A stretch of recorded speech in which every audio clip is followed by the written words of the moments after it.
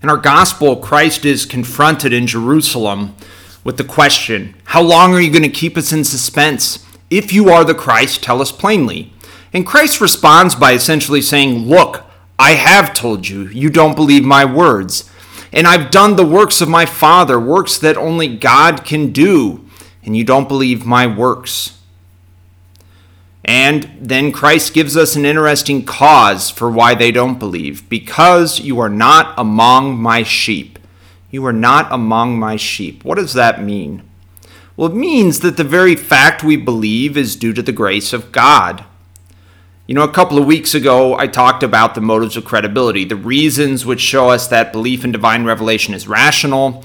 And you know, the motives of credibility, they're true. They're a great help in us making the ascent of divine faith and answering questions we might have and responding to criticisms of the faith, yet still faith is a gift. The Catechism of the Catholic Church, paragraph 153, says this, quote, when St. Peter confessed that Jesus is the Christ, the Son of the living God, Jesus declared to him that this revelation did not come from flesh and blood, but from my Father who is in heaven.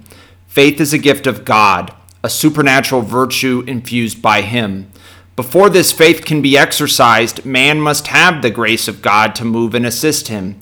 He must have the interior helps of the Holy Spirit, who moves the heart and converts it to God, who opens the eyes of the mind and makes it easy for all to accept and believe the truth.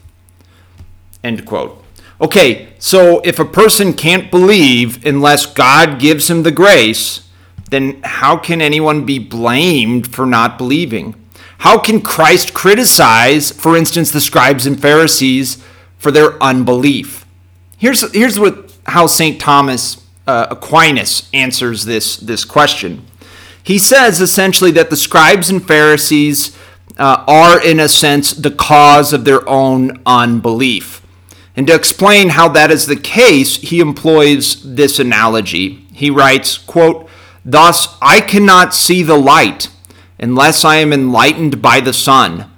Yet if I were to close my eyes, I would not see the light. But this is not due to the sun, but to me, because by closing my eyes, I am the cause of my not being enlightened. Sin, especially the sin of pride, leads to a stubborn, obstinate refusal to open one's eyes, so to speak. A refusal to see reality as it is. And we see this, do we not see this in the scribes and Pharisees all over the gospel? You know, I've used this example before because it's so powerful. The raising of Lazarus from the dead. You know, Lazarus is dead 4 days. He's buried in a tomb. And Jesus comes and says, Lazarus, come out. And he comes back to life and he walks out wearing the burial cloths. And how do the Pharisees react to this? Do they say, wow, he must really be the Messiah, the one we've hoped for?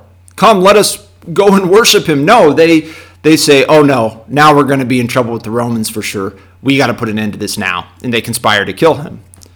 You know, that's what pride does to us. It blinds us. It's this stubborn, obstinate refusal to see what's really in front of your face. But we miss the point if we think, man, those Pharisees are stupid. Those bad, wicked Pharisees, these villains of the gospel. The truth is the Pharisees are a warning. They're a warning to me and a warning to all of us. Because pride is a sin which afflicts us all. Pride is one of the 7 deadly sins. And in a sense, it's the deadliest because it can worm its way into even the very best practices. The antidote for pride is humility, something we ought to pray for daily. In fact, I'm going to close now with the Litany of Humility, a beautiful prayer written by Cardinal Mary del Val, the Secretary of State for Vatican City under Pope St. Pius X. And I'll include it with the show notes, the episode description. This prayer is a powerful weapon against pride. In the name of the Father, and of the Son, and of the Holy Spirit, amen. O Jesus, meek and humble of heart, hear me. From the desire of being esteemed, deliver me, Jesus. From the desire of being loved, deliver me, Jesus. From the desire of being extolled, deliver me, Jesus. From the desire of being honored, deliver me, Jesus. From the desire of being praised, Deliver me, Jesus, from the desire of being preferred to others. Deliver me, Jesus, from the desire of being consulted. Deliver me, Jesus, from the desire of being approved. Deliver me, Jesus, from the fear of being humiliated. Deliver me, Jesus, from the fear of being despised. Deliver me, Jesus, from the fear of suffering rebukes. Deliver me, Jesus, from the fear of being calumniated. Deliver me, Jesus, from the fear of being forgotten. Deliver me, Jesus, from the fear of being ridiculed. Deliver me, Jesus, from the fear of being wronged. Deliver me, Jesus, from the fear of being suspected. Deliver me, Jesus, that others may be loved more than I. Jesus, grant me the grace to desire it. That others may be esteemed more than I. Jesus, grant me the grace to desire it. That in the opinion of the world, others may increase and I may decrease. Jesus, grant me the grace to desire it. That others may be chosen and I set aside. Jesus, grant me the grace to desire it. That others may be praised and I unnoticed. Jesus, grant me the grace to desire it. That others may be preferred to me in everything. Jesus, grant me the grace to desire it. That others may become holier than I, provided that I may become as holy as I should. Jesus, grant me the grace to desire it.